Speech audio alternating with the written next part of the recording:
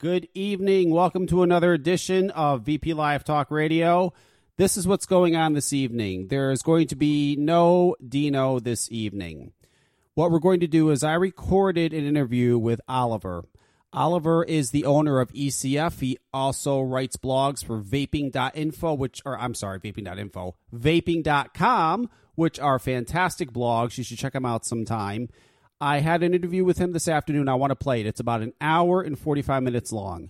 We talk about deeming regulations. We talk about stores mixing e-liquid in their stores. We talk about marketing to children. We talk about all kinds of stuff. I mean, it's just a great interview I did with him.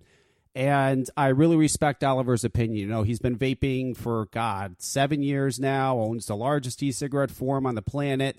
He is very, very involved with advocacy, not just where he is in the UK, but really around the world. And it's a good interview. So I'm going to play the interview for you now. And next week, Dino and I will be back.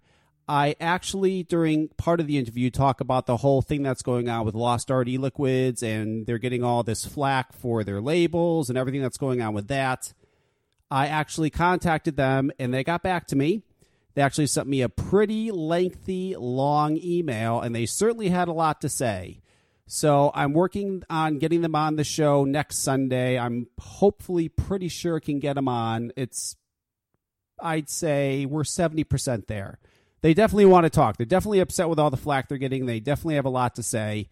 And hopefully we can have them on next Sunday to talk to them about what's going on with the labeling and everything else and all this shit that's going on. But right now, I'm going to play for you the interview I did with Oliver from ECF, and here we go. I have a very special guest with me, someone we haven't had on the show in quite a while. His name is Oliver. Oliver is the owner of E-Cigarette Forum. For those of you that don't know, that may be newer vapors, E-Cigarette Forum is the largest, most active forum on the planet. I know people out there say otherwise about other sites. They are lying. But we're not here to discuss ECF. But actually, real quick, I just want to say something about ECF. I have to bring this up because I just saw it recently. You actually changed ECF. You don't, whatever forum software you used before, you don't use anymore. It's like a whole new forum. And I have to say, it is much better. It is much cleaner. The using ECF on your phone is fantastic. It's much easier to use now than it was before. And it really is a big improvement. It's very hard to take a forum that big and kind of put it in a way where it's easy for people to navigate and understand.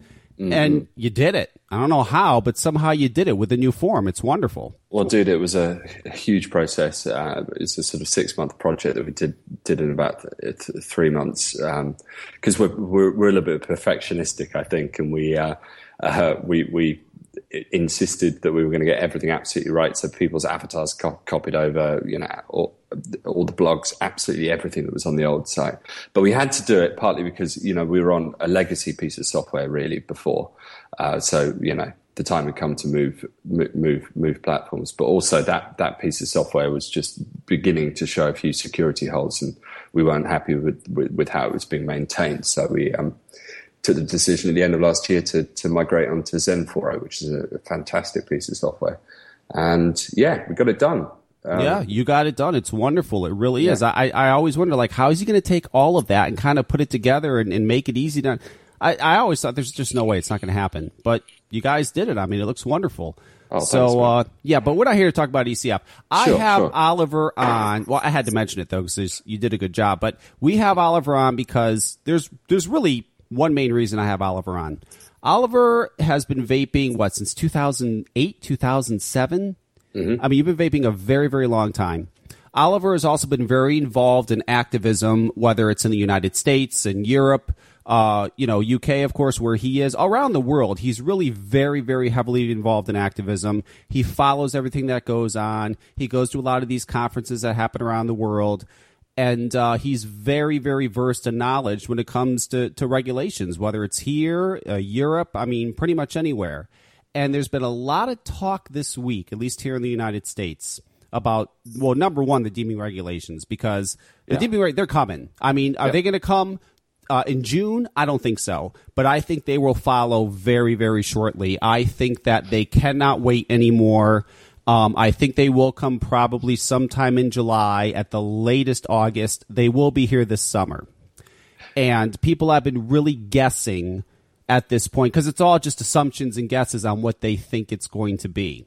So I wanted to, number one, talk about this topic, the deeming regulations, and get your thoughts on it. I was actually talking to Russ. I was on his show the other night, and he was giving his opinion of the regulations. It was interesting. He feels like what they're going to do is just pretty much target the nicotine, just make it so difficult that we just can't get, unless you're big tobacco, that we're not going to be able to get nicotine anymore. It's a great solution. It can pretty much wipe out any e-liquid with nicotine in it around. It can pretty much wipe us out pretty much and keep big tobacco going. I don't know. The more and more I listen to him, the more and more I'm thinking that's a possibility. And it could be done. He's right. They don't have to make new rules or regulations for it. They could just use the ones that already exist. I mean, what are your thoughts on that? What are your thoughts on the regulations, number one? I mean, what do you think is going to happen? Because you've been following this. Well, okay. Well, let me just start with that. I mean, that's kind of skipping ahead, because really we're talking about enforcement there. Yes. The main thing, of course, that's raised as a red flag is what happens if the FDA comes in with a deeming rule that is, essentially bans everything. And the argument is, it's a pain in the ass for everybody, but actually, it's too big now. It's too much out of the bottle, and the FDA won't have the resources to shut it down, because and I think it's fair to say that it wouldn't have the resources to shut it down. So I guess what Russ is talking about is what would be the logical way for the FDA to kind of, get in there at the weakest point. And yeah, I see his point. I've often thought that the tobacco industry could shut things down if it wanted to by making offers to various people. But I don't know. I mean, the tobacco growing industry is absolutely huge. I mean, you can get tobacco farming exists across the world, and you only need a very small amount of tobacco leaf to make pretty decent amounts of nicotine. So, I don't necessarily think it would be that effective a solution, but yeah. Yeah, I mean, I understand what he was saying. I mean, the thing is I was thinking before maybe they were going to come up with all these rules and then we could sue and blah, blah, blah. I never thought about, and again, I was learning this on a show the other day, I never thought about the aspect of if they just used the current existing rules, rules that already exist with things under a tobacco product. If they use those rules, then we couldn't sue them. These are things that already exist. So, I don't know. Yeah. There's, I have a sense that there's quite a bit of legislative power that's sort of sitting on the statute books that perhaps we haven't yet come across that could be problematic in the future. One of the ones I'm particularly worried about is the U.S. Postal Office. Because as soon as this is deemed a tobacco product, you've got an issue there where they have the interstate prohibitions on tobacco trade, and although I believe that specifically describes leaf tobacco and smoked tobacco, but these things are probably quite easy to change. So you might find that it's not with respect to delivering e-cigs. Right. It's not so much a problem as regards to the deeming regulations, but it might be a problem as regards to the fact that it's now in a tobacco category, and it's a very easy, small change for, say, the the U.S. Postal Office to just make that small change. Right, exactly. And, I was thinking about what he was saying. I mean, so pretty much, let's say, because I don't think they're going to touch devices at all. I don't think they're going to touch the actual e-cigarettes, the mods, the addies. I don't think they care about that. I think they're only going to target the e-liquid. Let's say they do what Russ was talking about and pretty much just make it so we can't get nicotine at all. I don't even think they're going to touch the liquid. I think, okay, so let's say they just touch the nicotine. Well, then it's going to be, well, number one. Okay, let's go to number one. Number one, there's going to be a huge black market. Humongous. You're going to have dealers selling e-liquid with nicotine in it like they sell marijuana here. I mean, that's just going to happen. Or they'll just sell straight nicotine. I mean, any way you look at it, there's going to be a black market. Vape shops, in a sense, would almost become like head shops here. Here you have these head shops, right, where they sell like bongs and bowls and stuff to use marijuana. Now, according to law, they can't say that. They have to say it's for tobacco use. Nobody in the world's buying a bong and using it to smoke tobacco. Sure. So yeah, they in a sense, it would almost be like vape shops would be like head shops where you go and you buy your stuff to use your illegal e-liquid, because you're going to have dealers selling e-liquid or selling nicotine so people can make it. I mean, there's going to be a black market, and they have to consider that. I know they have to consider that. So They do. But can I just make another point? Because there's I've come across various interesting perspectives recently. Yes. And in the end, what I think the FDA is, where they are most hamstrung, is that they are trying to build a regulation, or at least Mitch Zeller's trying to build a regulation that is science-based. The problem is that what they're looking at here is the number of people that are migrating onto vaping. And by the way, this is something perhaps people don't necessarily realize. The FDA does have in its possession a set of data which isn't released yet. It will be released next year. This is the PATH study.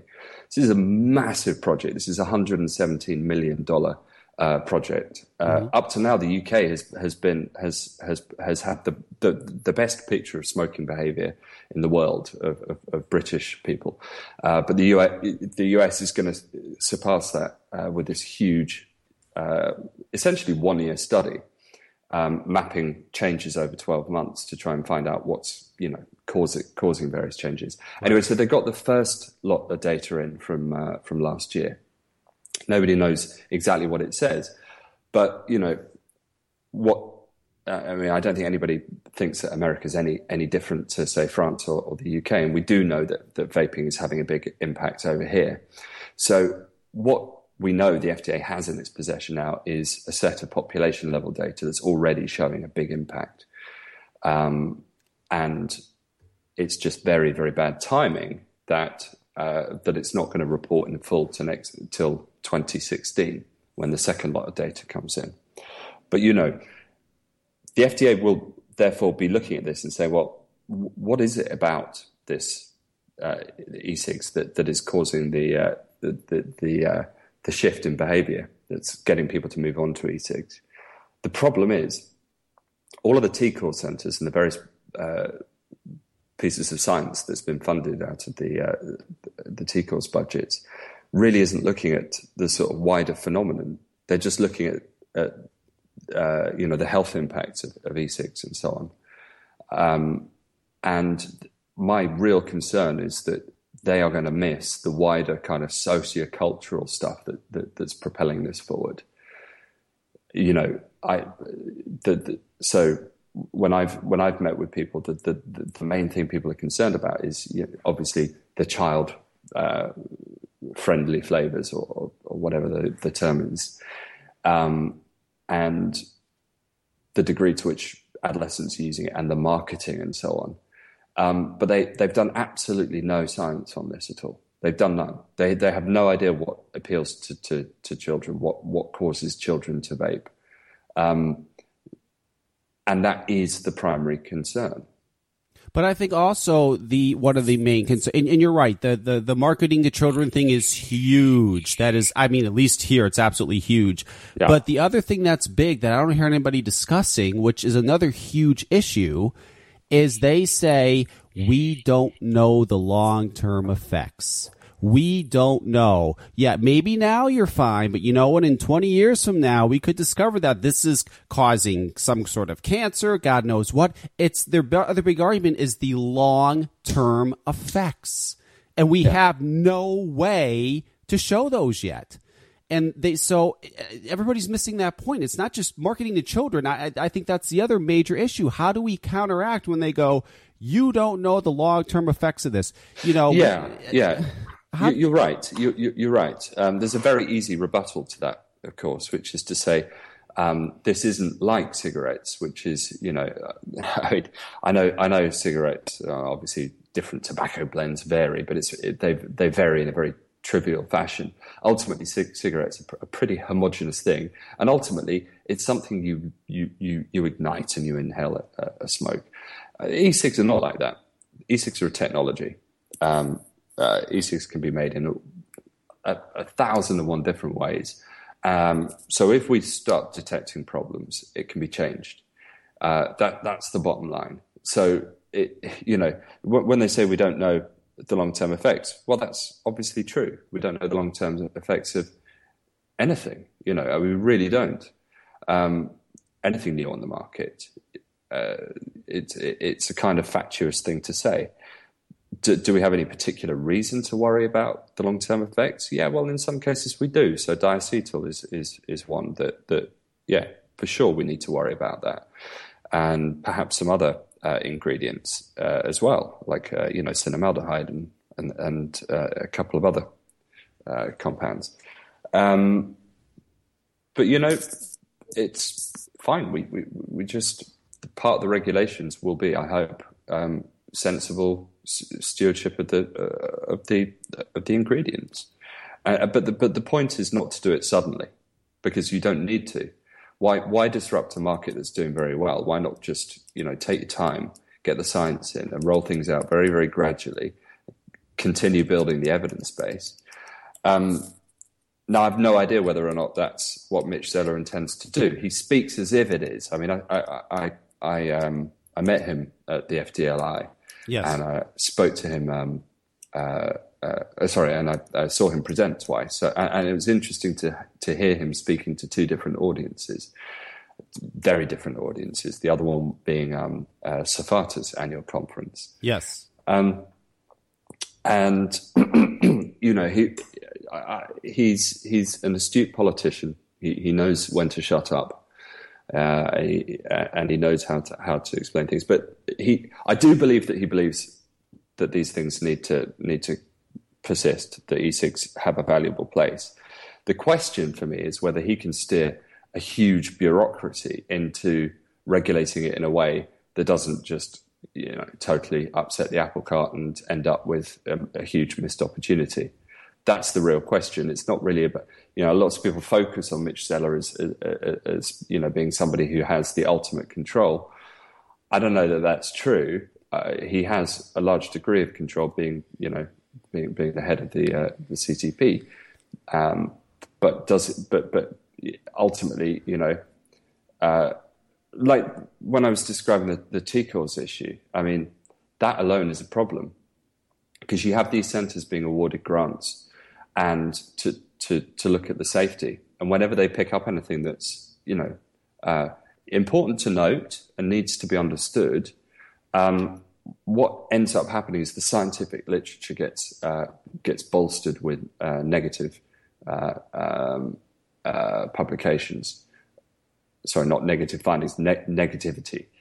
What we don't have is any good science looking at least not in the United States at the moment, but looking at the opportunities that e-cigs present. In what cases do e-cigs work? And that's what I've been trying to do over the years when I do the ECF Big Survey, is to take a sample where we know that people are saying they've quit smoking with e-cigs, and to do some sort of descriptive analysis. And I've sent this all to the FDA, obviously. Some descriptive analysis saying, look, these are the myriad things that are involved. It's not the same for everybody. It's different. We have different levels of needs and wants.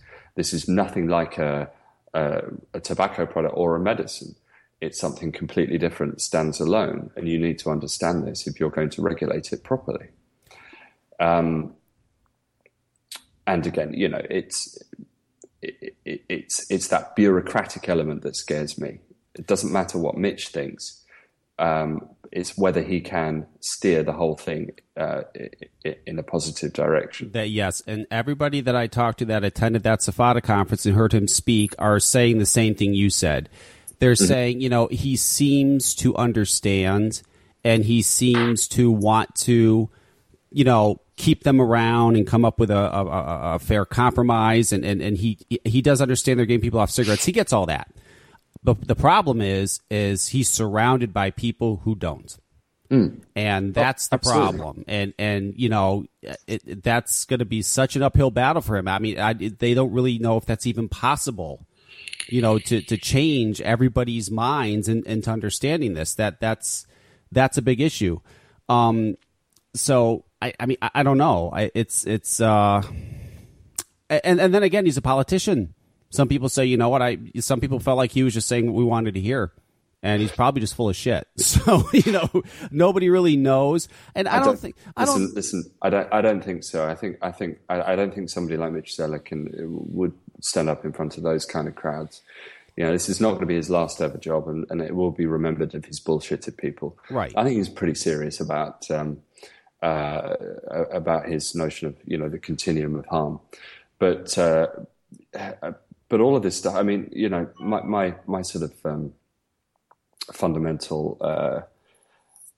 So let's bring it back to nicotine, because that's very much the kind of focal point for Mitch Zeller. Yes. I personally think it's a mistake thinking too much about nicotine, but whatever. That's the world we live in. But essentially the continuum of risk notion is quite simply that there's a whole range of products that exist that contain nicotine, and some are safer than others, and it's fundamentally what Mitch Zeller wants to build his entire kind of regulatory strategy going forward around.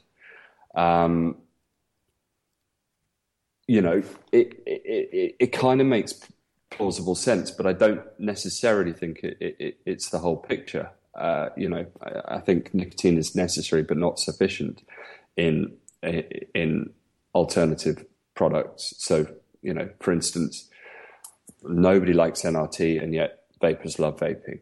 Right. But they both contain nicotine, and there's been very little deep understanding of that from the FDA side, or even attempt to understand it, as far as I've seen.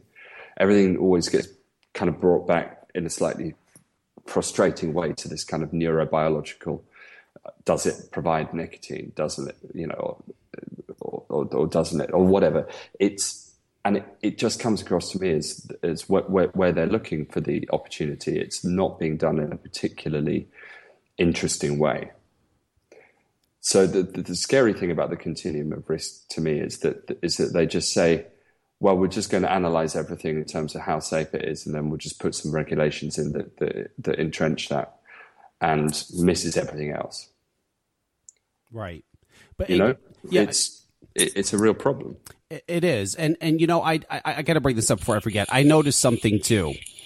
I know when I started vaping, years and years, I think it was 2009 I started vaping. And it was not just for me, it's for everybody doing it. For example, we had like 12 milligram e-liquid, 18 milligram, 36. We'd have 42 milligram e-liquid. People were vaping. There was really not much discussion of really getting off the nicotine. It was just finding your right level of nicotine. Uh-huh. I work in a vape shop, okay? So I've been working there almost a year now. I'm there almost every day. Mm-hmm. There is this trend, and I would say it is 90%. 90% of customers that come in that want to get an e-cigarette so they can use something other than cigarettes. They want to get off smoking. I'm not talking about the cloud chasers and all the guys. I'm talking about, well, actually, you know what? Even them too. I'll even include them too. They come in and they want to start. They usually start at a 6 or 12 nicotine level, and 90% of them now come in and they all say the same thing. I want to wean off nicotine. I want to eventually just go down and down and down and wean off. And every time they say that to me, I'll ask them, just out of curiosity, why do you want to wean off the nicotine? Mm-hmm. And 90% of them, you know what they say? Because it's bad. They don't know why. They don't really have any, in-depth explanation. It's just, well, because nicotine's bad. It's just been put in their head through life that nicotine is bad and that you get this e-cigarette now to, you're getting the action of inhaling, exhaling, you just like using a cigarette. But the goal of the e-cigarette is to wean off nicotine. Well, it was never like that before. It's like this new thing now. And okay. Okay. Well, tell me this then. Is that something you think you've seen over the last year or so?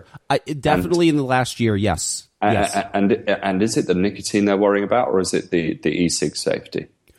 No, most just really worry. I mean, we do have some that come in. I've read articles. I heard these things have antifreeze, but Sure. all the rhetoric. No, but most of it is, no, it's not that at all. They just feel that they want to get off nicotine. I've had a couple people, like I had this one girl one time. She said to me, and I'm fine with that. She said, I don't want to do anything in my life that I have to do. I don't care if it's nicotine or drinking. I just don't want to be addicted to something. Sure. So, and I said, yeah, fair enough argument. But it's just amazing how most people just want to wean off it because they just simply say it's bad. And it's interesting how that trend has come. It's like, I don't know where that's come from. Why is all of a sudden people wanting to get off nicotine? And why are they thinking it's so bad? I mean, are the antis doing that good? With their press maybe and their PR firms are really just putting in people's minds that, because I don't think there's anything proven that nicotine's bad. I mean, am I wrong? Well, I mean, it depends what you mean by bad. I mean, obviously it's the least bad bit of smoking by a long shot. But I mean, except in the trivial sense that it causes people to continue to smoke. But no, listen, what I'm interested in, so let me just fire this back at you, because this is one of the most tragic things I've seen in the last 2-3 months or so. But as you know, we have this amazing continuous survey that's done by Professor Robert West at UCL, and it does a really high resolution snapshot of smoking behaviour across the UK, and he's got question items about vaping as well. But specifically this time, he asked about people's perception of the safety of vaping relative to smoking. And when I saw this, my jaw dropped. Okay, check this out. Mm-hmm. So I don't have it in front of me, so I might slightly misquote this. But amongst vapors, and we should be clear that this is just anybody using e-cigs. So it's not necessarily people that are fully transitioned. It could be dual users. But amongst vapors generally, 40% of vapors believe e-cigs to be as harmful or more harmful than cigarettes. And amongst smokers, 60% believe e-cigs to be as harmful or more harmful than smoking. Wow. Yeah. So, and clearly that's a function of the absolute media barrage that we've had over the last year. Yes. Which has been driven by completely malfeasant groups in public health who are as Peter Hayek has said recently, are essentially playing to an ideological agenda. There's no doubt in my mind that that's the driving force behind the ants groups now. I know people think it's money, and I think money's involved. But it's the sort of confluence of ideology and money. It's what's driving the ants. I should say actually. So at the FDLI meeting, I saw the most extraordinary presentation by Nancy A. Brown. It was the lunchtime sort of keynote seminar presentation. In which she described how the American Heart Association wants perfect cardiovascular health for all, and it was incredible. It was so utopian. I actually found it rather sinister. She described how 1% of Americans currently have perfect cardiovascular health. They were aiming for 9% over the next, I can't remember what. And she listed what she perceived to be the enemies of perfect cardiovascular health, and one of them was e-cigarettes. I was just spitting with fury, because she Wow. perceives that as an interruption to the AMA's plan. Sorry, the American Heart Association's plan for perfect cardiovascular health. I just found it a bizarre presentation. It's not cheeseburgers. It's not soda. It's it's not all these terrible things. Well, it's not tobacco. It's not tobacco. No, to be fair, I'm sure cigarettes were in there, but it was the fact that they just don't see e-cigarettes as part of the solution, and that's because, and this is what it all comes down to: perfection is always the enemy of the good.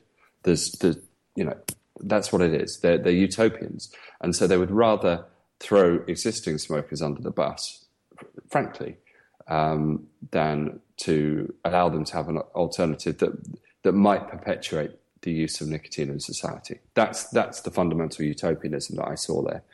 And it was just kind of creepy seeing it in the real, in the flesh. Right. Yeah. And when you brought up the smokers thinking 60% more smokers think e-cigarettes are worse. There's two reasons I think that is. Number one, it is absolutely the media. I have friends who smoke, and they tell me all the time, that thing's worse than cigarettes. You know that? And I'll say, where the hell do you get that from? Oh, I've read online, or I saw on TV, blah, blah, blah, blah, blah.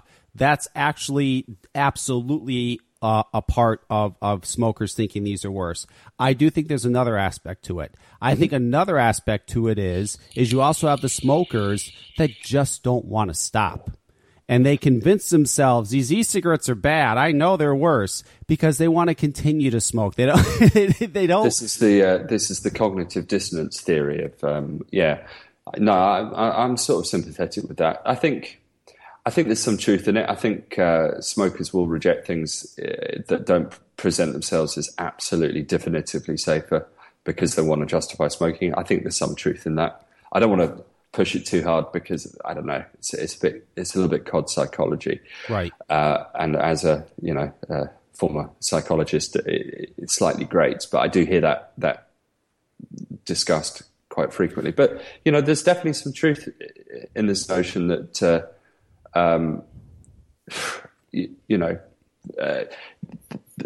that smokers are the people that are most likely to be interested, let's say. They're most likely to form an opinion because it directly relates to them.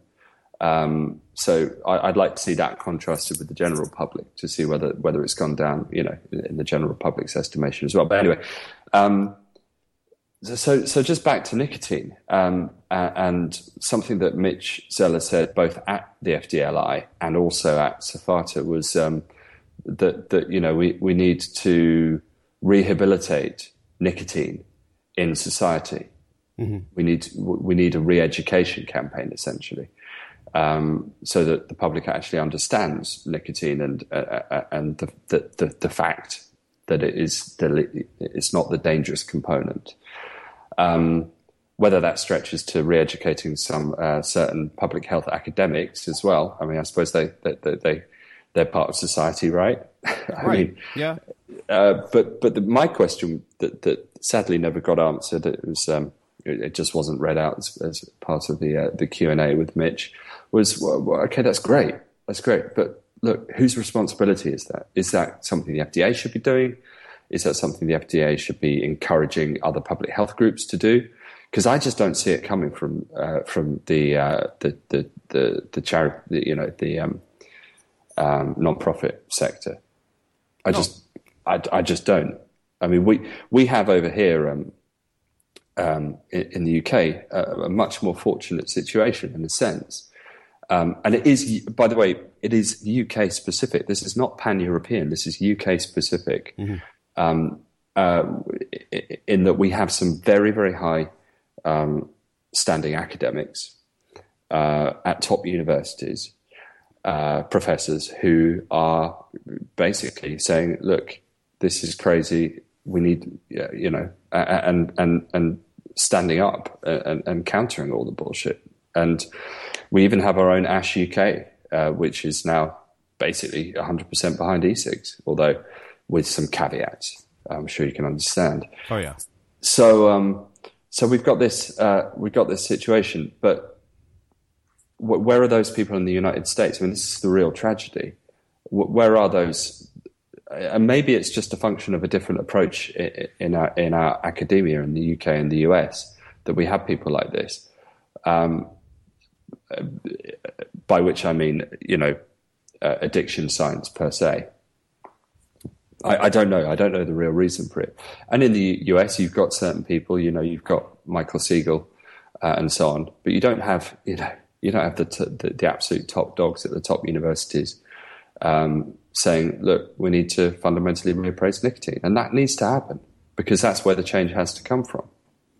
No, I agree. And I don't know if we're going to have that. Unfortunately, no, I don't know. I think it will. I think it could happen eventually. I just hope it doesn't happen when it's too late. We now have the Legacy Foundation that are. I'm not going to say backtracking, but are coming out much more supportive of e-cigs. And again, I suspect this is because they're, seeing some of the population data. And recently, I know that Dave Abrams at TMA. Made a presentation saying, we need to take this opportunity seriously. So there are movements, but one of the reasons that I set up the E6 Summit in London 2 years ago, or 2.5 years ago, was to get this public discussion happening. And I was asked if I could do the same thing in the United States, and said I'd love to. And then I realised, but how?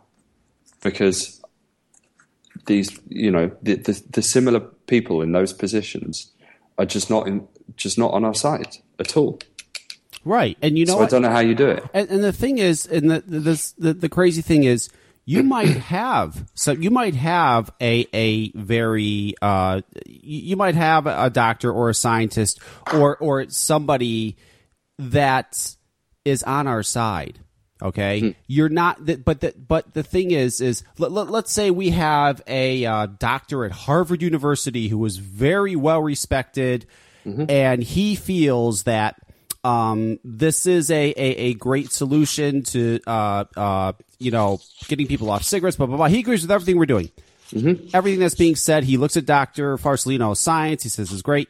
Yeah, he's not probably not going to come out. When you have the American but that was why I did the summit, you see. Yeah, I know, but when you have the American Heart Association, American Lung Association, when you have all these, big, well-respected, when you have the CDC coming out against all this, why in the world is he going to come out? He may say, you know what, I believe in what they're doing, but if I come out and support this, I'm going to look like a fucking kook. People will think I'm nuts. I could ruin my reputation. I could ruin my position in medicine because I'm coming. Yeah, of course he could. Of course, and that could happen. I don't doubt it. Certainly, I know that it was very difficult for the pro scientists at the summit to come up and stand and talk. That was a huge deal because in terms of the public debate at that point, it wasn't too dissimilar from what was happening in the US. Yep. And you know what? They were very, very brave, exceptionally brave. And it hasn't affected them at all. They're just plowing on, carrying on doing science, which is who they are. They're scientists. They're looking at what's going on in the world, and that is all they did at the summit. It said what they're seeing in the world. This is the thing that's slightly troubling. Is why don't we have anybody that is. And maybe it's just because of the smoking toolkit study. That might be the key. It might just be the fact that we have this population level data, and when the path data starts filtering out, we might see a very, very different situation. Because at that point, people will no longer be able to pretend that e-cigs don't help people quit because it will be there in the population level data. The debate will shift, and it will probably get really strange, actually, as if it's not strange enough already. I noticed on Stanton Glance's blog the other day, somebody saying that population level harm reduction is unethical. I just find that astonishing. Somebody would publicly say that. But then, what do I know? I happen to believe that offering smokers safer alternatives is, well, it's not just ethical, it's the only ethical behavior. we live in a crazy world. No, we do. So look, that's the issue. Who's going to take responsibility for re-educating the public? Not just in the United States. I mean, it's something that needs to happen here as well. I mean, we have a non-profit in the UK called the New Nicotine Alliance, whose kind of sole reason for existence is essentially to readdress the issue of how nicotine has been. What's the word? It's been demonized. I suppose it has. I suppose that's exactly the word. Absolutely. Well, the issue is that I don't want to go the other way and say that nicotine is perfectly safe. I mean, and I think one's got to be particularly careful because it might be safer for some people than it is for others. So, what I do think is that it's just been a kind of very misunderstood drug. Right. Well, it is, and it's not. No, I don't think anybody believes nicotine is perfectly safe.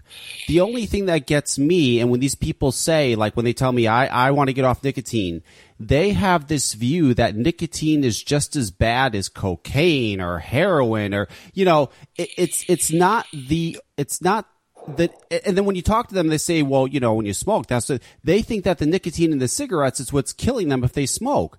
It's not. Is nicotine good for you? No, but it's on the same par as caffeine, and people are drinking coffee every day and consuming that caffeine. Nobody's going nuts about educating people about caffeine and getting them off caffeine. It's on the same scale as caffeine, and it's not this horrific drug that's going to put you in the grave at an early age if you use it. It's just not. And this is the real tragedy, because the principal reason for this is that, well, I mean, there's lots of reasons, but I would say that the most explanatory is that the regulations have sort of just necessitated the demonization of nicotine. So you put it out there as this highly controlled through the medicines paradigm, medicines framework, as a highly controlled substance that's only produced in GMP facilities and typically sold in pharmacies, and for the first 20 years only on prescription in many countries. You end up with something that's viewed as being much more given an air of potency that it perhaps otherwise wouldn't have. And then in addition to that, you have its role in smoking. And of course, everybody's confused. Society's just gone completely the wrong way down how to treat nicotine. That's the fundamental problem I see. So, sorry, my voice is going a bit here. So I don't know what the solution is. I mean, the irony being that, and again, this is regulation's fault. The industry could commission,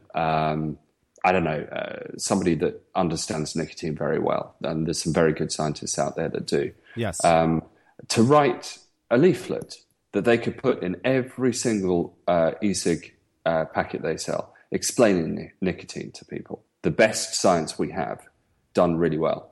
But of course they can't do that because of regulations, because you're entering into a world in which you might be being accused of making health claims or even cessation claims, because that would be implicit in what was in the leaflet.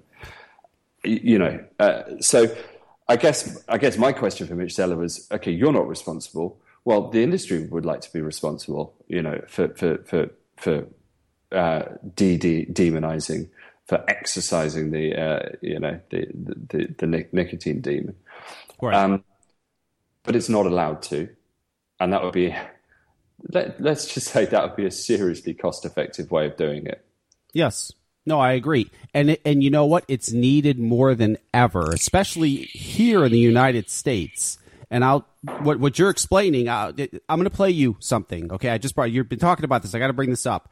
I was at a hearing, and they were trying to. What were they trying to do here? They were trying to ban flavors. They were trying to make e-cigarettes a tobacco make e-cigarettes, tobacco.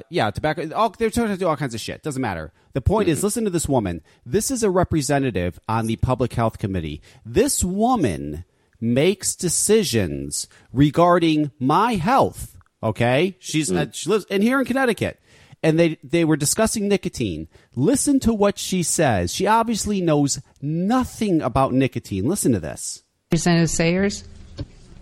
Thank you. Where does nicotine come from? It comes from tobacco plant. So then anything that has nicotine in it would be a tobacco product? No, I disagree. Why not?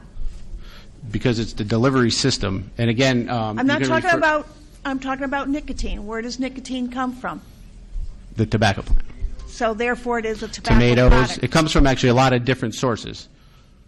But its primary and only source is tobacco. So therefore No, anything containing that's not correct. nicotine is a tobacco That's product. that's not an accurate statement. It comes from other sources. You better check. You see the problem here? Yeah, we need people educating people on nicotine. I'm minded of the Irish Health Minister James Riley, who recently, in a public discussion about snus, claimed that people have to cut their gums in order to use snus. Just like jaw-dropping stupidity. Oh.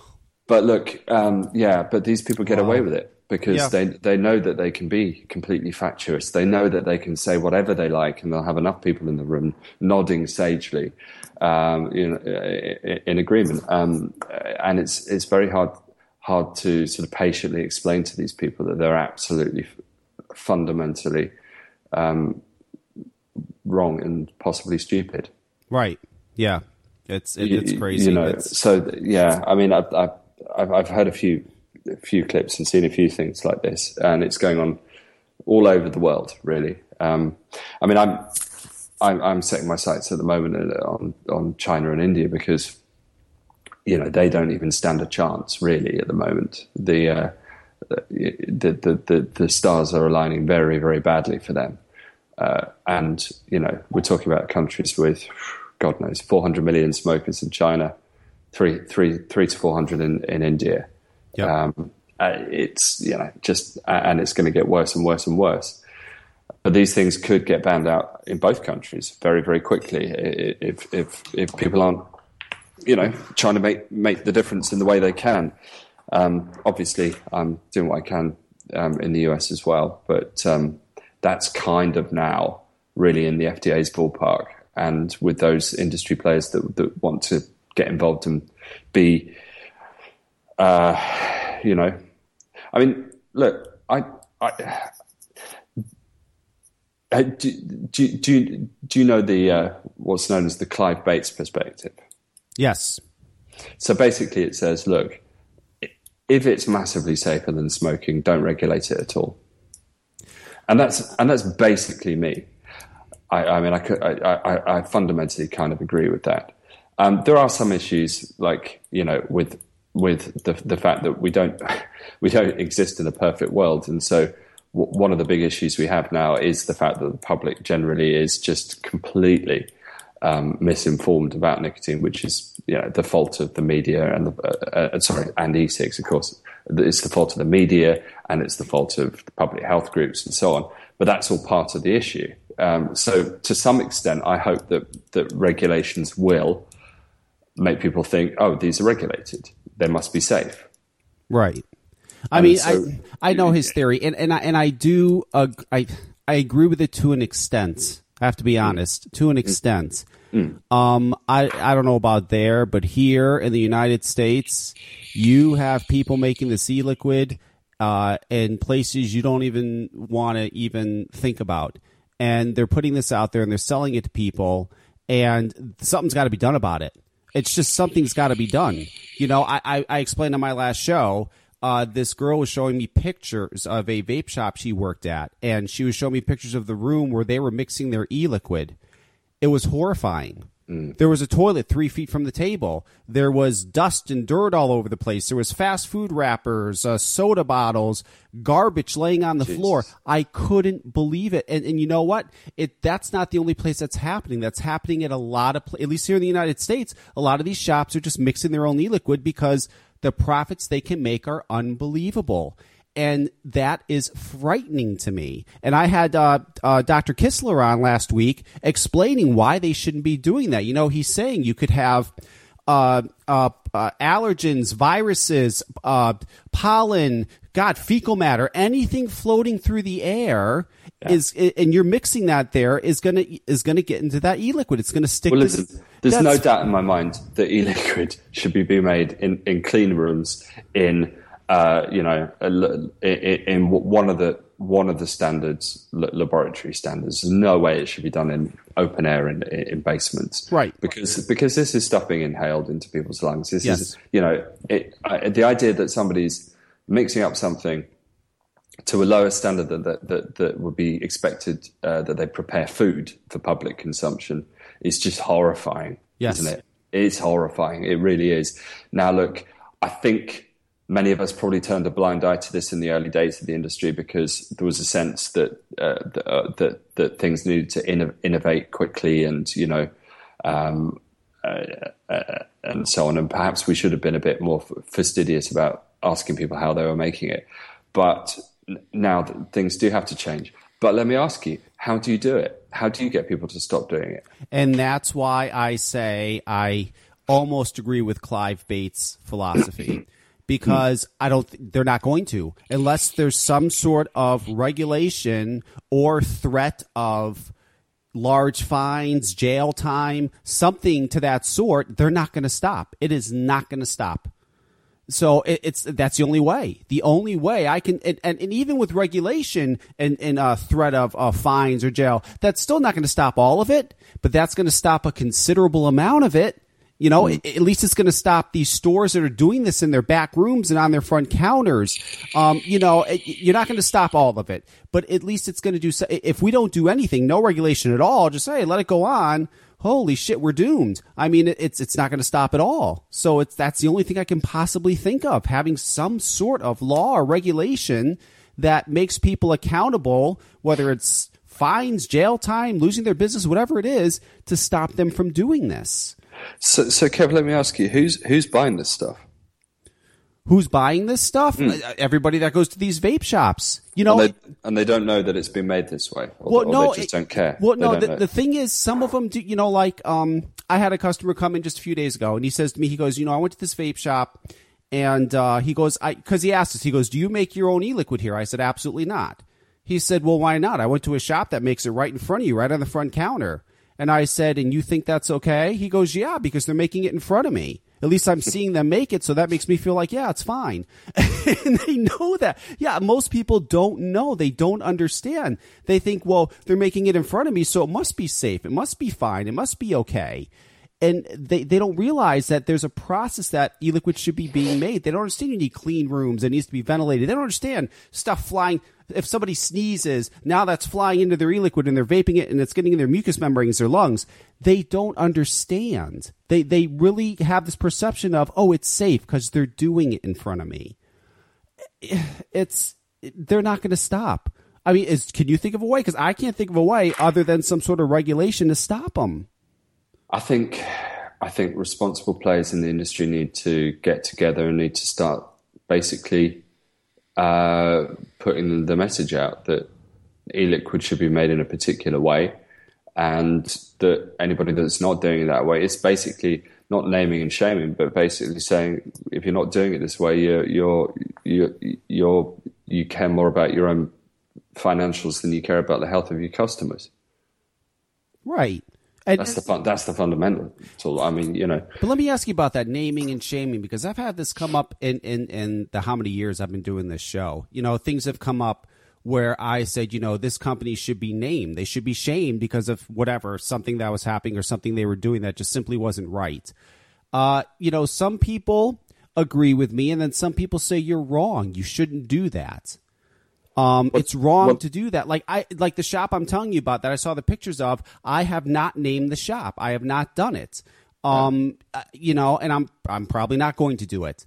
But it kills me because I almost and it's not just naming and shaming. It's almost like I want to warn people, like, don't go here because this is what's going on. I feel like I have a responsibility to warn people and tell them.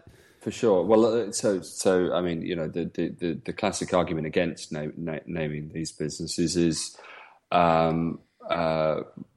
it's more fodder for the antis, which, you know, carries a certain weight of truth behind it. But the other thing is, I would say it's just like whack-a-mole. Like, what are you going to do? Somebody else will just be doing it, and you're going to just name everybody. After a while, people are just going to go, "Oh well, yeah, we're one of those stores. So what? Sue me." Yeah. You know, it's. I just don't know what you. I don't know what the practical sort of utility of naming and shaming them is. Is it going to result in any less custom? I don't know. Right. All publicity is good publicity. I honestly don't know. So yeah. Yeah, I mean, and you know, even when Farsalinos did his study last year, the one where he was checking to see the e-liquids and to see like ones that had diacetyl, you know, the whole study he did. People, after he did the study, it was interesting because a lot of people were like, well, what are the companies that had the bad e-liquid? And he wouldn't name them. And people were outraged. They're like, well, why aren't you naming them? We should know. We have the right to know. Blah, blah, blah, blah, blah. And he chose not to name the companies. People were in an uproar over that. They felt like he should have. Do you think he should have, or do you think he did the right thing in not naming the companies? I'm on the fence with it, to be honest. I see both sides. But do you think he should? What do you think he should have done? He didn't. I don't think he saw any utility in naming them. Yeah. He felt that it'd be much better addressed by contacting them directly and telling them what he'd found and that they needed to change. Right. What we got to remember is that before he did that study, everybody thought that the diacetyl issue had been addressed. Yep. In the main. We thought that the diacetyl was no longer present. It was, you know, a legacy thing from like 2009, 2010, and that it had all been taken out. We didn't realize that essentially what was going on is that it just hadn't been picked up in normal GCMS testing. So he developed, or he used a protocol that was sensitive enough to pick it up, and then told people that they had diacetyl in their product. So would naming and shaming have been an appropriate thing to do? No, I don't think so, because you know, he wanted to get the conversation started to explain to people what they were doing wrong so that they could make a change. And, you know, there was no reason to think there was an imminent health threat from this stuff, I don't think. Right. So from his point of view, it was like, let's just get the industry to take this stuff out of circulation so that you know, this issue's addressed. And I think he was right to do it that way. And I can see why people are upset, but I think he was right. But of course it didn't work because we still got diacetyl. Right. Yeah. Unfortunately, it didn't. And you know, he softened his position now. Of course, he's now taken the position. Well, if people want to inhale diacetyl, that's fine. But people must declare it to their consumers. And I think that's a sensible sort of halfway measure. And I think really the biggest shame, you know, Dr. Farsalinos just came out with another study. He's doing these phenomenal studies. You know, just what was it, a week or two ago, he came out with his latest study. Mm-hmm. I'm glad that he did, but it's in a way, it's almost like, at least here in the United States, it's like, oh well, it's really not going to do anything. The media is not going to pick up on his study. They're not going to report his study. They could give a shit about his study. Here in the United States, they're not going to report on anything good that has to do with e-cigarettes. Well, it's more than that simple. as well. It's more than that as well. Do you know what the bullshit asymmetry principle is? The asymmetry principle. The bullshit asymmetry principle. The BAP. The bullshit asymmetry principle. What is it basically says the evidence required to refute bullshit is of orders of magnitude of that required to produce bullshit. Or the resources required to challenge bullshit. Right. So this is the issue. They put out the formaldehyde study, which was, you know, just a bunch of guys burning some tanks. Yep. then Farsenos does a clinical study with actual vapors using the product. Imagine the effort. I think some people don't appreciate how much effort goes into these studies. Right. It's just like, oh, look, there's a new study. But he had to get, I don't know how many people he tested. It had to come in. It had to be tested under a range of conditions. It's a massive enterprise. Yep. And then he basically produces what all vapors already know, which is that you know when you're getting a dry hit. Actually, he did a bit more than that, of course. No, that sounds like I'm being unkind. I'm not. Because the point is it's now in the literature. It's there. It's science. It's documented. His methodology is documented. It can be challenged and so on. But the other thing that he showed is that vapors are very good at detecting the formaldehyde. So the big question that we've all had, or many of us have had, is, are these things producing formaldehyde at a point at which is bad for us, but we're not tasting a dry puff? Right. That's been the concern. Is that particularly in higher wattage devices, and that's what I think he's beginning to uncover. I don't know if he's completely answered that question, but that's the thing that he wants to know. If we're hitting it at high wattage or high temperatures, are we getting formaldehyde before we're getting dry puff? Right. And then the other thing to note is that essentially is a direct response to those authors, and the challenge to those authors, because let's not forget this was in the New England Journal of Medicine, the world's most prestigious medical journal. That's why it had such a big impact around the world, the formaldehyde study. The challenge was essentially retract the paper because it contained not methodological issues but poor conclusions. Right. But even if they did retract the paper, it would not matter because it's already been out in the media. That is the thing that we get the most when people come in and ask about e-cigarettes. I don't think it wouldn't matter. I think it would be. For an academic to have to retract a paper is a serious thing. Yeah, but when it comes to public perception, it wouldn't. Public perception would not matter. The United States is already convinced that e-cigarettes contain formaldehyde. That's it. There's no changing their minds. They've been told that, and that's what it is. Public perception would not change. The damage has been done. It's scary, but it's been done. That's the biggest thing here. That's the biggest thing we hear all the time, constantly. I heard these things contain formaldehyde. I mean, it's there. It's here to stay, and it's a shame. It's a shame that perception's been put in people's minds from such a horrifically poorly done study that clearly was somebody just burning a coil and saying, "Oh, look, it's producing formaldehyde," and the media just jumping all over it. It also shows the complete power of the media. I mean, it's just frightening. We can't take it back. It's totally terrifying, and the power of prestigious medical journals as well. Yes. And I would say that a big part of the blame has to lie with the editors of the journal for even publishing it without saying, are your conclusions in this valid? Yep. Because remember, they weren't just saying that under these conditions that it outputs formaldehyde. They were saying that high-powered devices basically always output formaldehyde.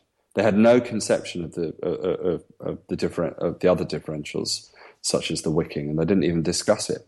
So, it's malfeasance. And here's the sad thing: it's not as if they couldn't have looked on ECF or any other fucking website, sorry, pardon my language, and just seen that this is a well understood phenomenon by hundreds of thousands of people. Right. I mean, it's the ivory tower mentality that is just sickening, and it's what I'm so glad that we've kind of don't suffer from anymore in the UK. Right. If somebody wants to do a study, they better do some damn good science, because that otherwise they are going to stand accused of being, if not malfeasant, pretty intellectually uncurious. And that's the worst thing an academic can be accused of. Certainly doesn't work that way here. America's filled with a bunch of dumb people. It's no more filled with dumb people than the UK. I don't know. I think America's got I think we got a lot more dumb people. It's just in this particular field. It's just quite interesting the difference, and it's all boils down to the tobacco wars and the legacy of that, what was the famous Kuhn quote? Science progresses one death at a time, as in the grandees of certain scientific disciplines hold sway for a long time, a real long time. And it's only once they shuffle off this mortal coil that new ideas come through. And so, given the tobacco wars were only 20 years ago, the grandees of kind of tobacco control and public health were all people that were fighting in their kind of intellectual and in their prime, and they're fixed into that mentality. That's basically what we deal with those guys. Oh, that and the fact that many of them are almost certifiably insane. Yeah. There's also some certifiably insane e-liquid companies here. I don't know if it's going on over there, but over here, there's been a lot of talk about these e-liquid companies marketing to children. Now, I want to correct what's really being said. Okay, I don't believe anybody believes these e-liquid companies are intentionally marketing to children. I don't believe any of them are. Mm-hmm. But what the issue is the way they're labeling their product. I want you to look at this because these guys are getting the biggest flack here in the United States. I'm going to put this link in your Skype. Look at this. Lost Art e-liquids is getting hammered. All these discussions are bringing them up. I want you, Oliver, look at that link I sent you and look at their labels. Now, I have to. Yeah, in fact, I invited them on. I don't know if they're going to be on tonight. I have no idea. I haven't heard back from them yet. I sent them an email. I sent them actually a couple emails asking them to come on and give a response because of all the talk that's going on. I have to agree. Those labels, they're pretty bad. We don't need that. I mean, do you see him, Oliver? I mean, I can see. Can we be a bit careful though, Kev? Can we just be a little bit careful? Because, all right, I will confess that I'm looking at those and my instant reaction is, oh no. Of course it is, right? Yes. Of course it is. But let me just say this to you. I have no reason to believe or not to believe. I just don't know whether that appeals to children or not, to adolescents or not. I mean, maybe it does, maybe it doesn't. I just don't know. So what I'm left with is when I'm looking at that, I'm making a moral decision that I don't like it, and so it shouldn't exist. And that's probably not healthy. I understand what you're saying. You know what? You're right. There's no science behind whether it's or not not just science. Okay, so the other thing is, are we catering here for the other narrative? I mean, yes. I mean, of course, it's science. At the end of it, we can find out whether that appeals to children over and above other brands pretty easily. But the other question is really, look, is it are we catering to a sense that other people think that this is what appeals to children, and so it needs to not exist? Okay, so what about? Okay, I hear what you're saying. So what about? Well, number one, I want to say this. Number one, I think. This is just my personal opinion. There's no science behind this at all. My personal opinion.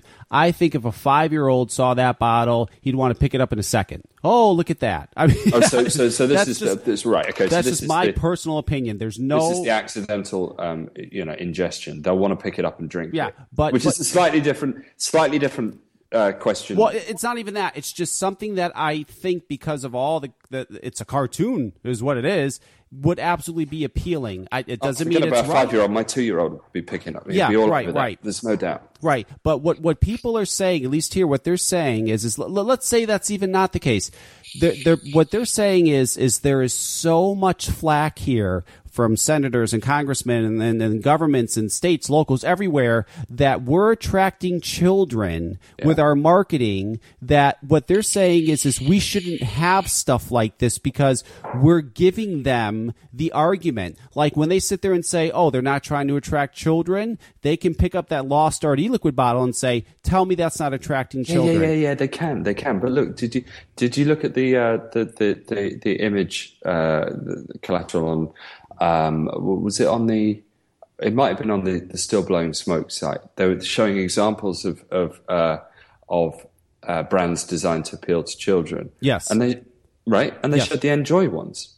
You know, the ones they came out with recently. Right. Not the bottles, the packets, the disposables, which are just contemporary design. You know, there's nothing.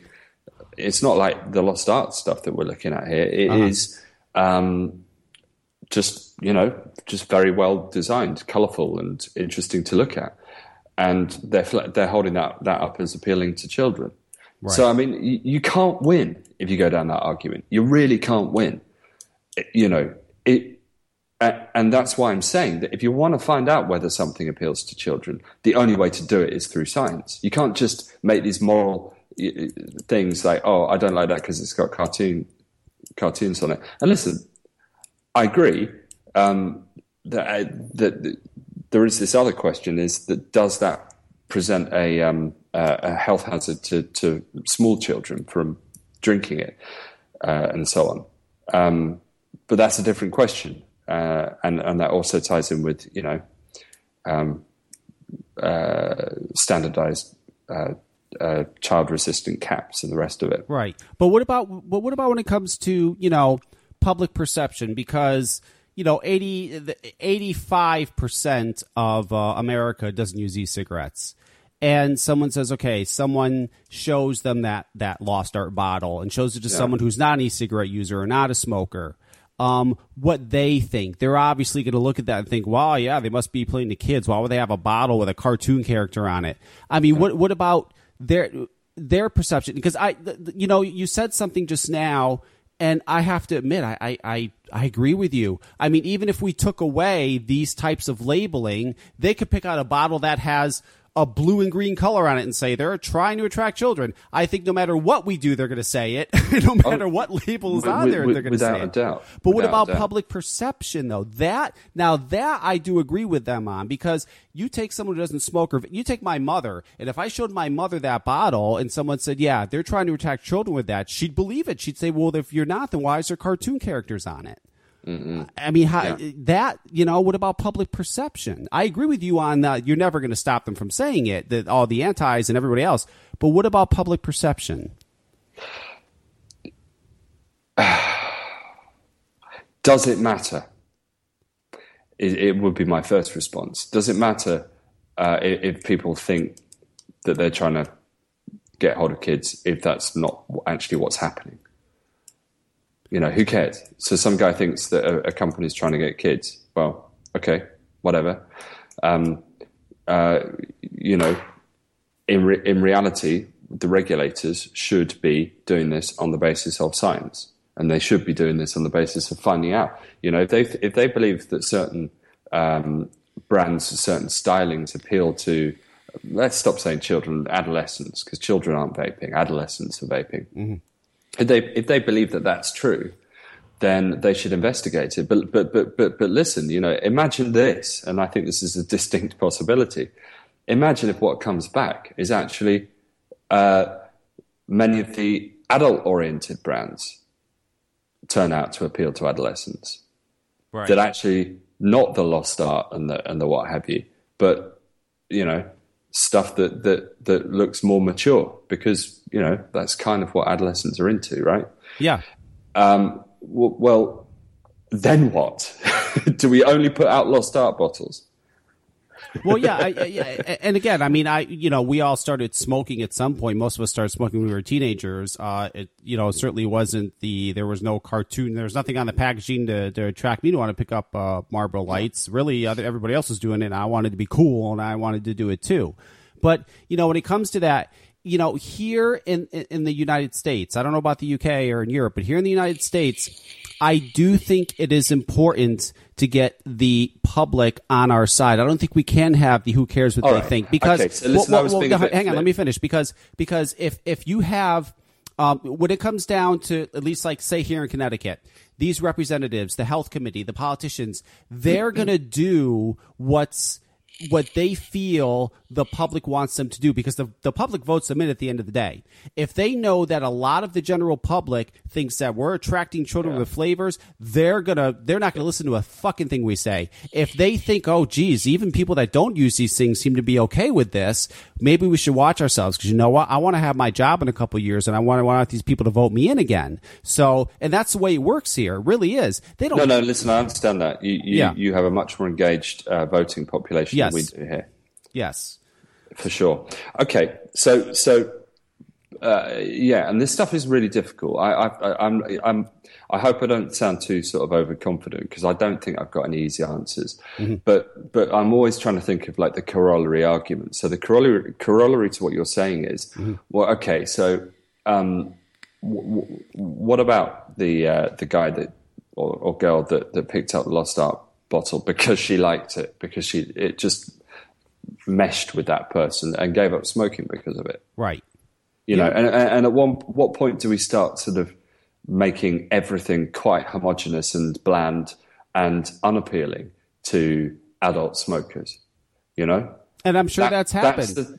And I'm sure someone started using that liquid, because you could have had a 23-year-old that just thought, a girl that thought, oh, the bottle's cute, and she bought it, and now she's not smoking cigarettes. Yeah, you're right. That is another side to it.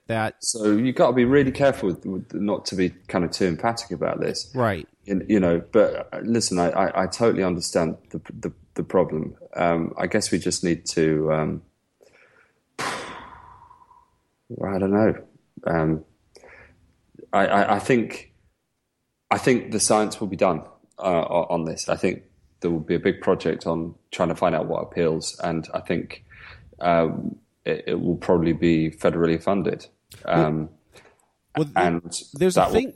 But there's a thing going on here now, Oliver, and this is going all over social media. There's a thing here with vapors in the United States that people who are using those type of labels, like Lost Art is, and that's not just them. There's other companies that are doing it, to boycott them, to not buy their e-liquid, go to the shops that are selling it and tell them don't sell that e-liquid anymore. There's actually this huge boycott these companies that are doing this, using these types of labels to try to get them to stop. Look, and I've seen some of that, and you know, that's the kind of positive impact. But again, it's like, is that a moral panic within the vape community? Yeah. You know, do they know that that's what? I mean, listen, I might be totally wrong. It may be that this stuff really does appeal to adolescents. I just, what I'm saying to you is, when I'm looking at that, I don't know.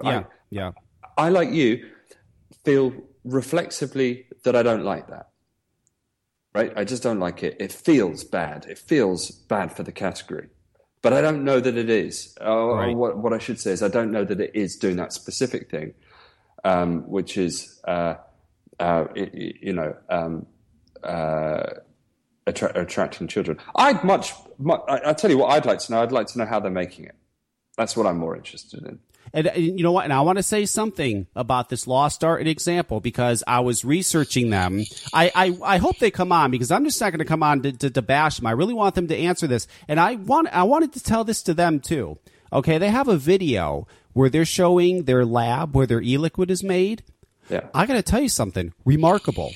It's absolutely remarkable. They have a real deal lab. That is impressive how they make their e-liquid. And if anybody wants to know how e-liquid should be made, they should look at that video that they have, because they're making it right. Okay. So that's an interesting thing, isn't it? They absolutely invested the money, lots of money, to make a lab, and they are making that e-liquid properly.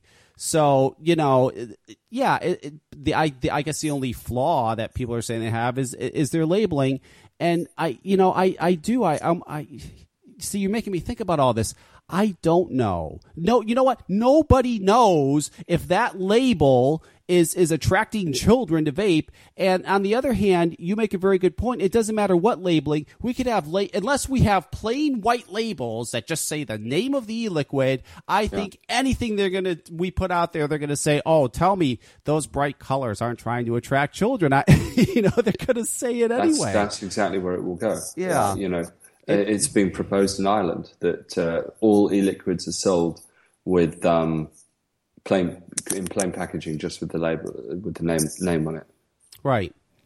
I mean, it's a very interesting argument, and it's just interesting here though, because everybody really is just jumping on it. They're saying, nope, we got to boycott them. You got to stop this. You can't get these.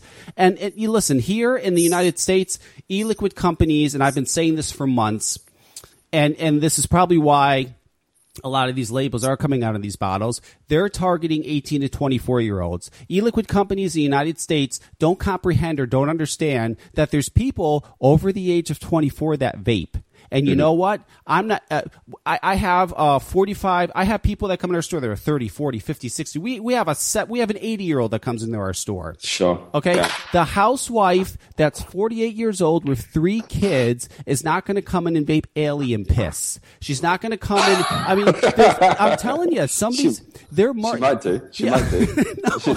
She might do at the weekends. Yeah. We may. But I mean, they look at some of this stuff, and these e-liquid companies are going nuts. They're targeting 18 to 24-year-olds. They're not even realizing that there's and they're coming up with these ridiculous names, these ridiculous labels. It's like they're ignoring a whole sector of people who vape. Millions of people. They're just ignoring them. I don't know what happened. This didn't happen in the beginning, Oliver. We had e-liquid. It was like the name of the company and grape. And strawberry, and but listen, Kev, I know, and it was pretty dull. but look, let's be clear. This industry is 7 years old, really. I mean, a little bit older, right? 7.5, let's call it. Let's say it started when the ECF started. Yep. Yeah. Being a bit chauvinistic there. Call it 7 years. That's a short period of time, and the period that we're talking about, where all this has suddenly emerged, has been 18 months to 2 years of that history. Right. Yeah. Yeah. No longer. I mean, It's just the last 18 months. It's just gone absolutely wild. Absolutely. Okay. Well, listen, this is going to go on a lot longer, and things will change. Things will settle, and so. I guess I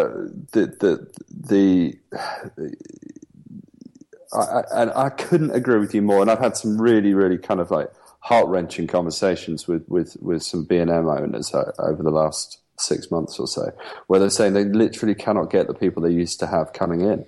They just can't get people to come into their vape store because they've had because the demographic has shifted so much down to that. Yeah. That people just feel excluded, and I think that's a real shame.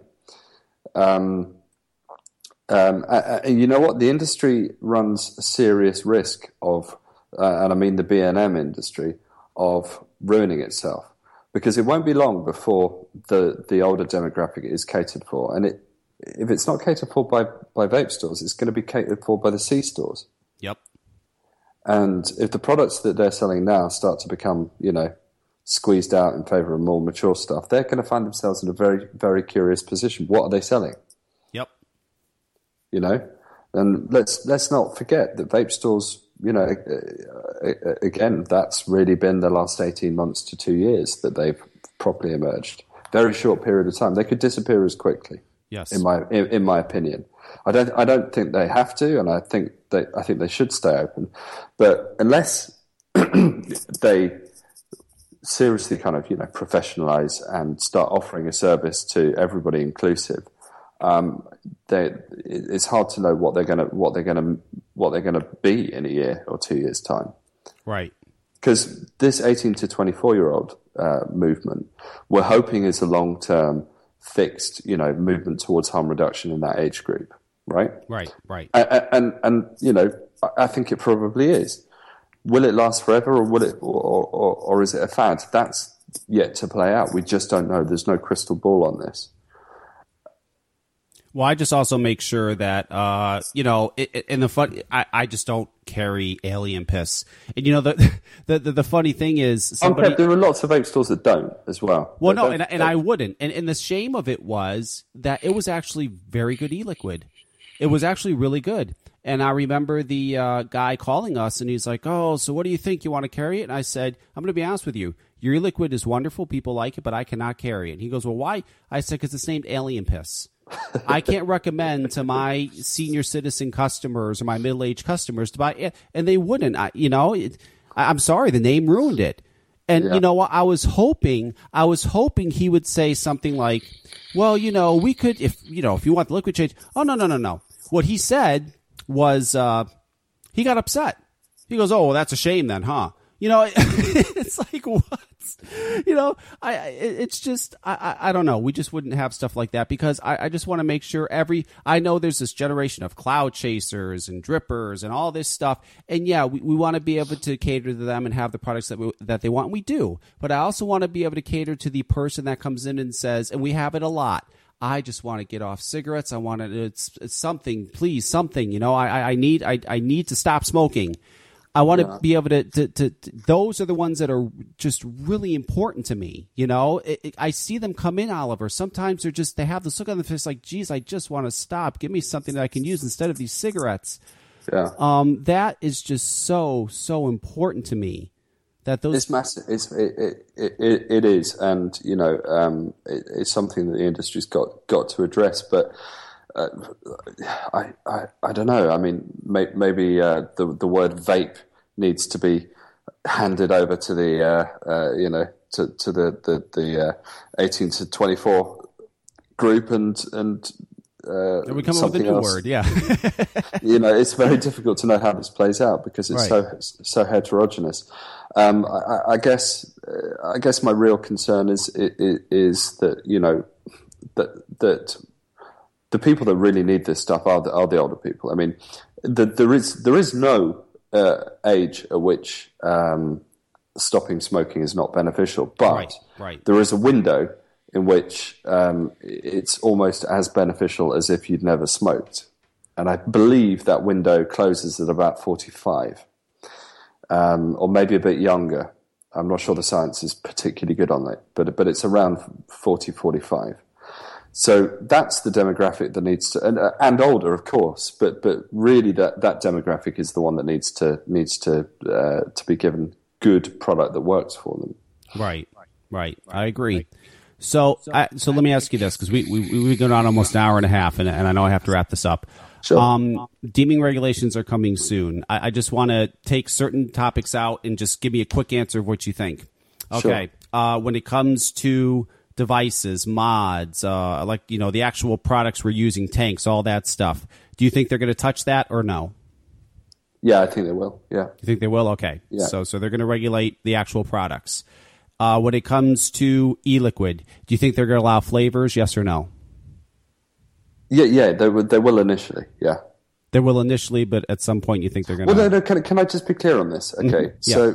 So this is something similar, and I don't want to go on about this too much, but this is a similar picture to. There's a debate in the UK at the moment as to what's going to happen, not next year when the regs come in on May 20th next year, but what's going to happen over the next 2, 3, 4, 5 years. Right. And the debate is basically between people who say that the only products that will be available in 5 years' time will be ones that have a medical license, and the ones that say that the TPD will continue.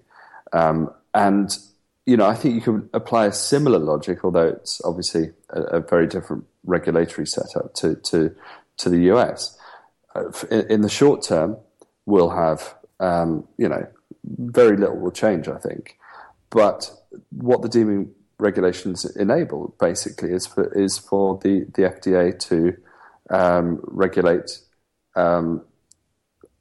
as it wants to going forward. We haven't discussed, of course, the House Rule 2058, which is very important because that moves the grandfathering date to the issue of the final rule. Right. Well, in that case, to an extent, everything's open. Of course, people still have to do the substantial equivalence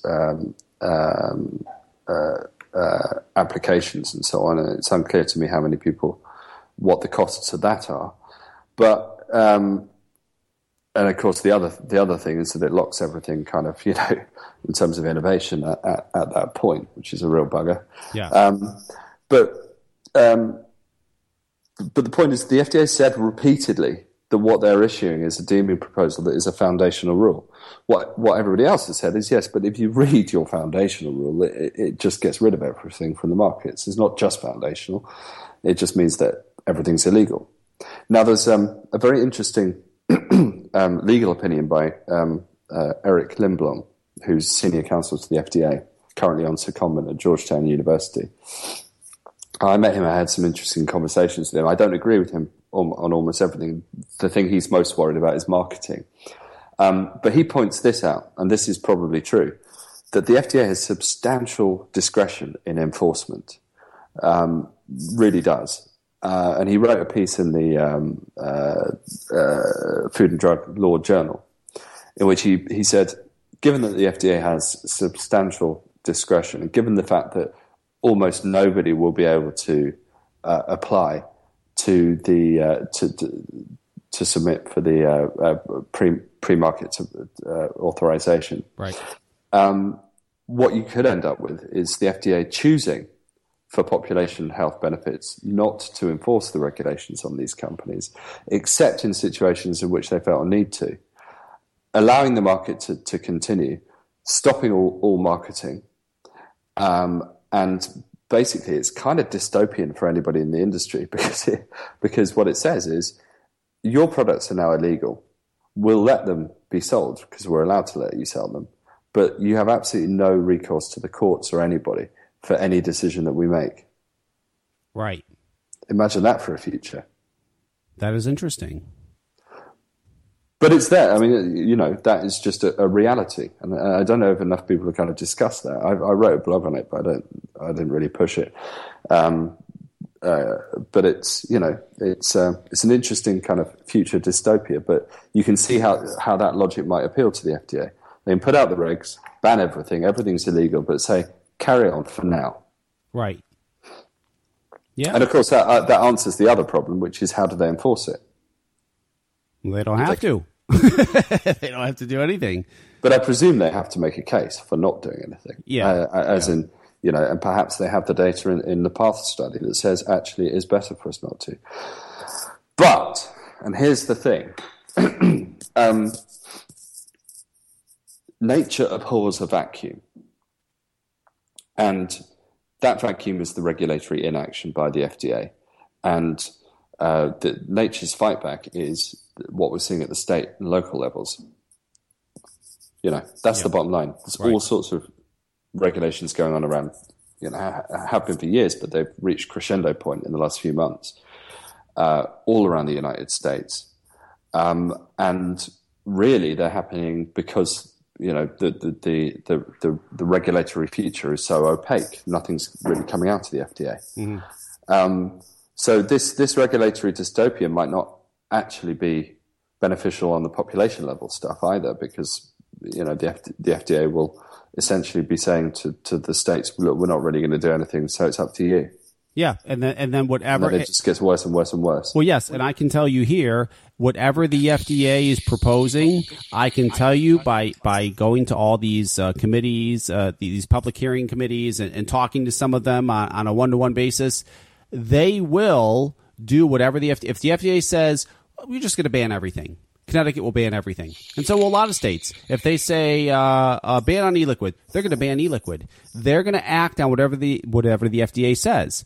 So, yeah, if that did happen like you just explained, we're doomed. I mean, states are just going to pick up on it, and they're just going to make their laws, and that's going to be it. It's done. It's over. Yeah. That would just be devastation. But it wouldn't. Which is why I'm hoping that they come out with something sensible, and hoping that the House rule goes through. The real problem is that the FDA has said itself it doesn't think it has the statutory authority to change the grandfather rule. Right. That's the fundamental problem. Yeah. So if it proceeds without congressional action, then then I think we are in a bit of a dystopia. Yeah. But like I said, that's the one thing to think about. The FDA does have substantial discretion on enforcement. It can permit things to continue. What it chooses to permit to continue is anybody's guess right now.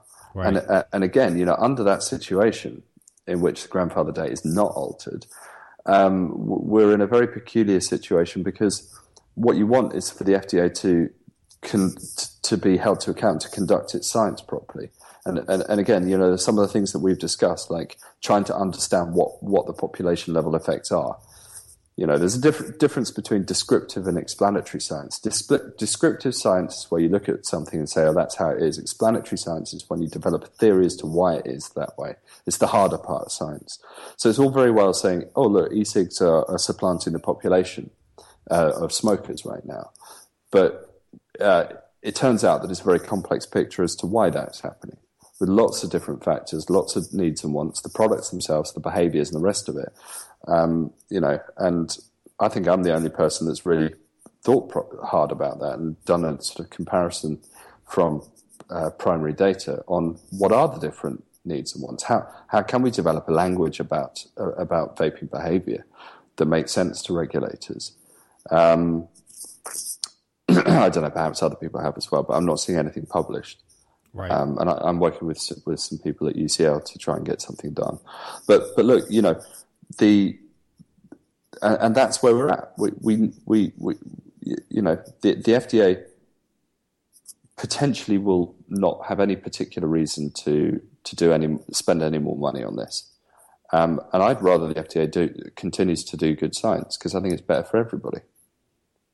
And I think, honestly, if the FDA just could push it off to having the states deal with it, I don't think the FDA wants to even deal with this. I don't think they want anything to do with this.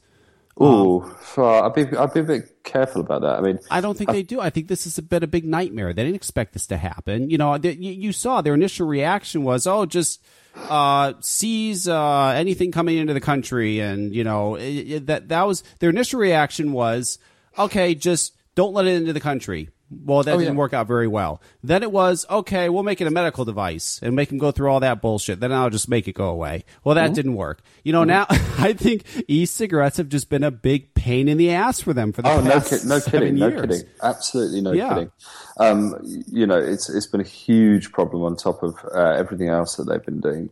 They really didn't expect it. But, it's also worth bearing in mind that this is a 25-year part of the FDA's history, right back from David Kessler in the early 90s, and the Brown versus Williams, Brown and Williamson versus the FDA, and so on. You've got this huge history which informs where the FDA are now. And I would say to you that above and beyond the FDA finding this a pain in the arse, which I'm sure it is, and I agree with you, they behaved appallingly. Mitch Zeller behaved appallingly when they seized it. Although, let's say they just behaved like any regulator would, I suspect. But anyway, and we had the same thing in the UK as well.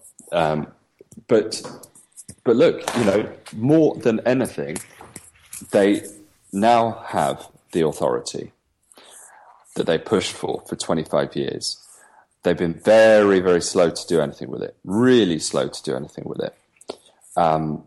It's been a big, bureaucratic exercise in creating this new centre and trying to work out how it runs, how it operates, how it works. They want to get it right. They do. That doesn't mean they will. Mm-hmm. It doesn't mean that there aren't people in there that will do their darndest to scupper it. But I do believe Mitch Zeller wants to get it right. Whether or not he has the competence, whether or not the FDA has the competence, I don't think anybody can say right now.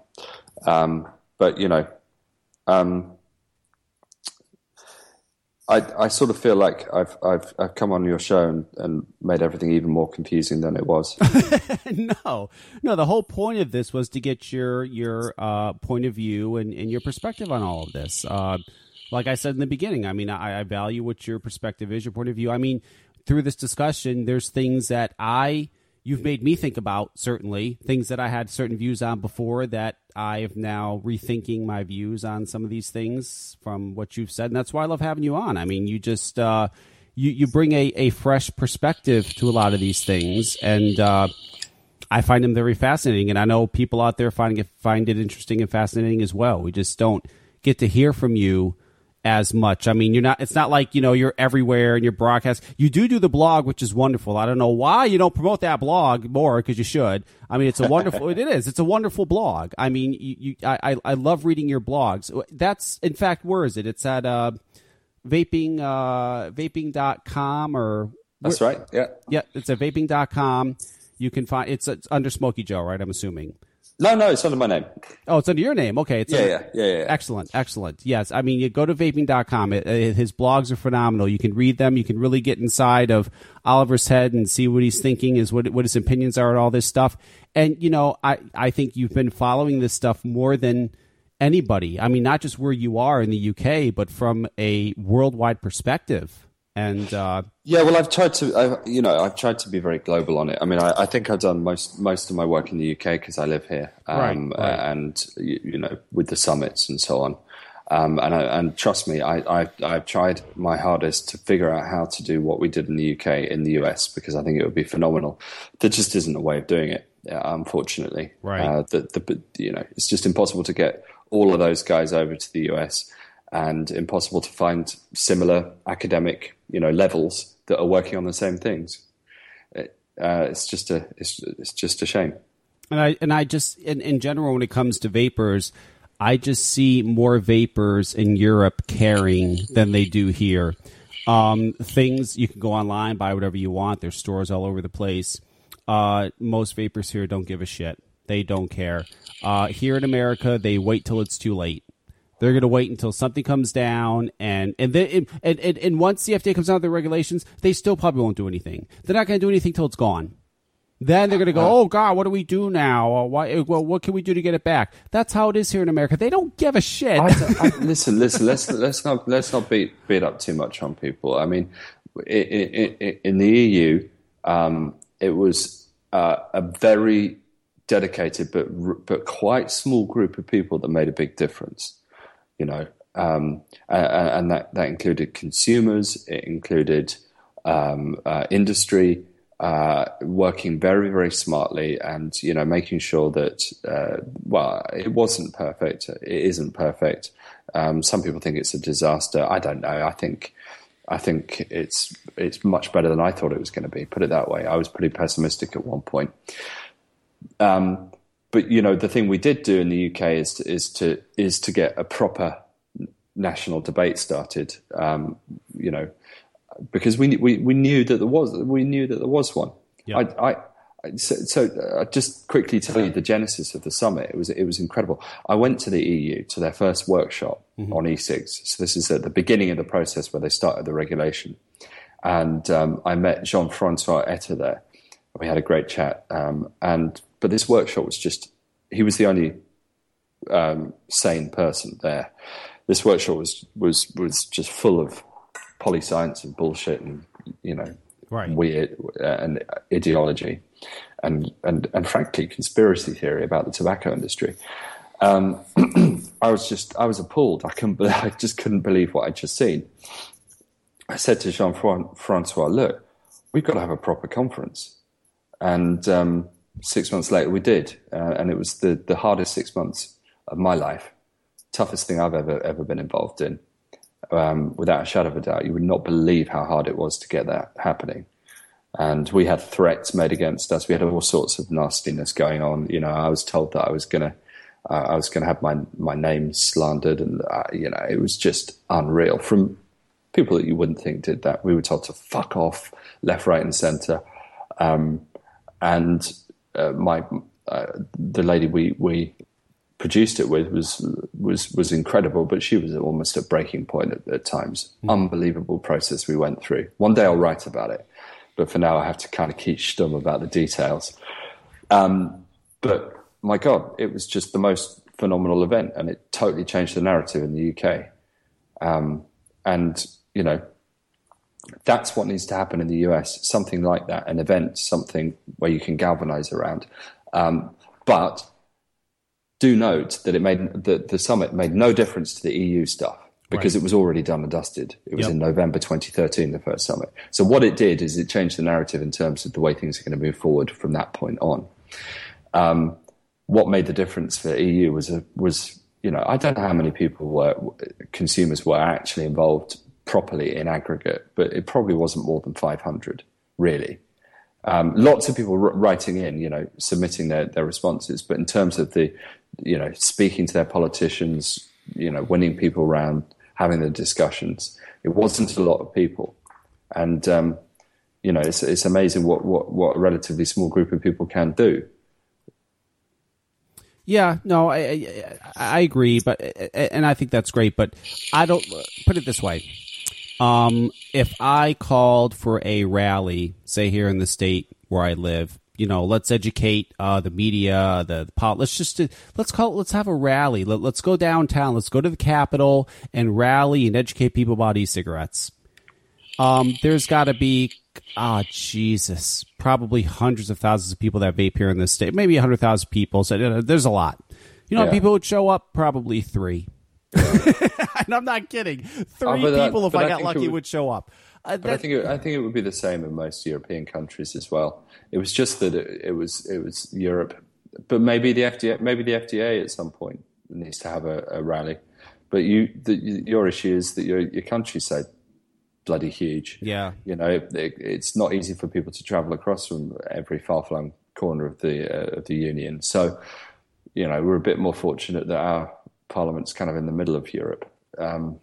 I would love to do what those vapors did a few years ago in Dusseldorf. How they just marched in the streets of Dusseldorf and handed out pamphlets to people to educate them. That was, I cried when I watched that video. It was phenomenal seeing that. It was incredible.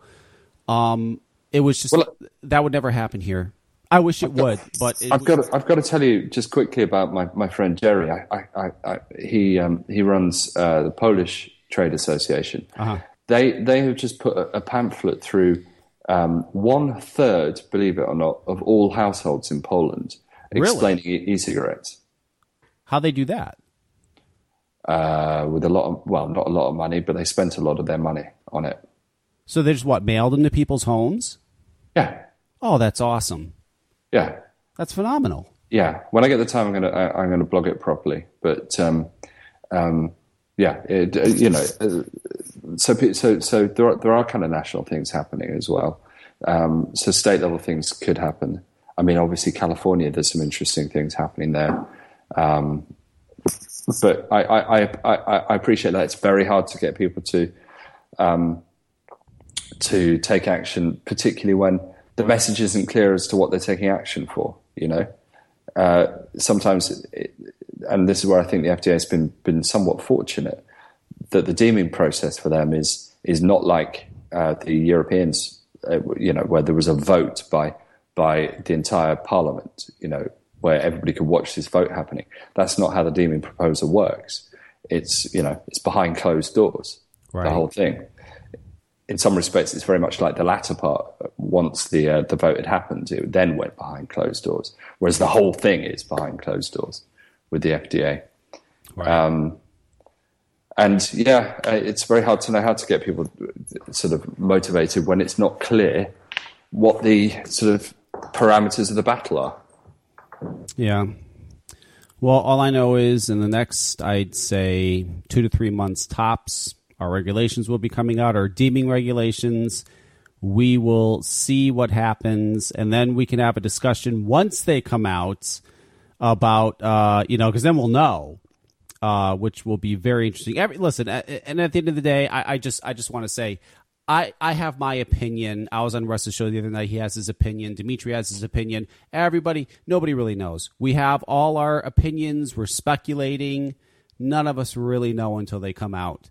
And we'll know very, very shortly. And hopefully, I pray that it's not as bad as it seems like it's going to be.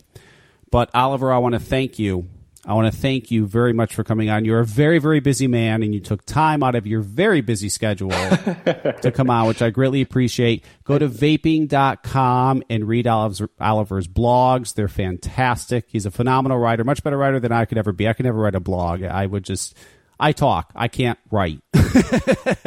Oliver has it all. He can discuss and he can write, but they're great blogs. And, of course, ecf.com.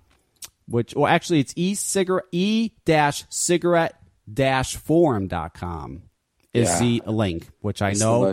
The most unwieldy. Yeah. Should maybe have moved it all onto vaping.com. Well, I know that because I have been going there for years. So, and I will continue to go to ECF. I love ECF. It is the greatest, largest, biggest, most active e-cigarette forum on the planet. It always has been and always will be. That is that. There's no dispute. And thank you for coming on, Oliver. Thank you so much. Thanks, buddy. Thanks for having me. Let's do this again soon. Yes, we will. Absolutely.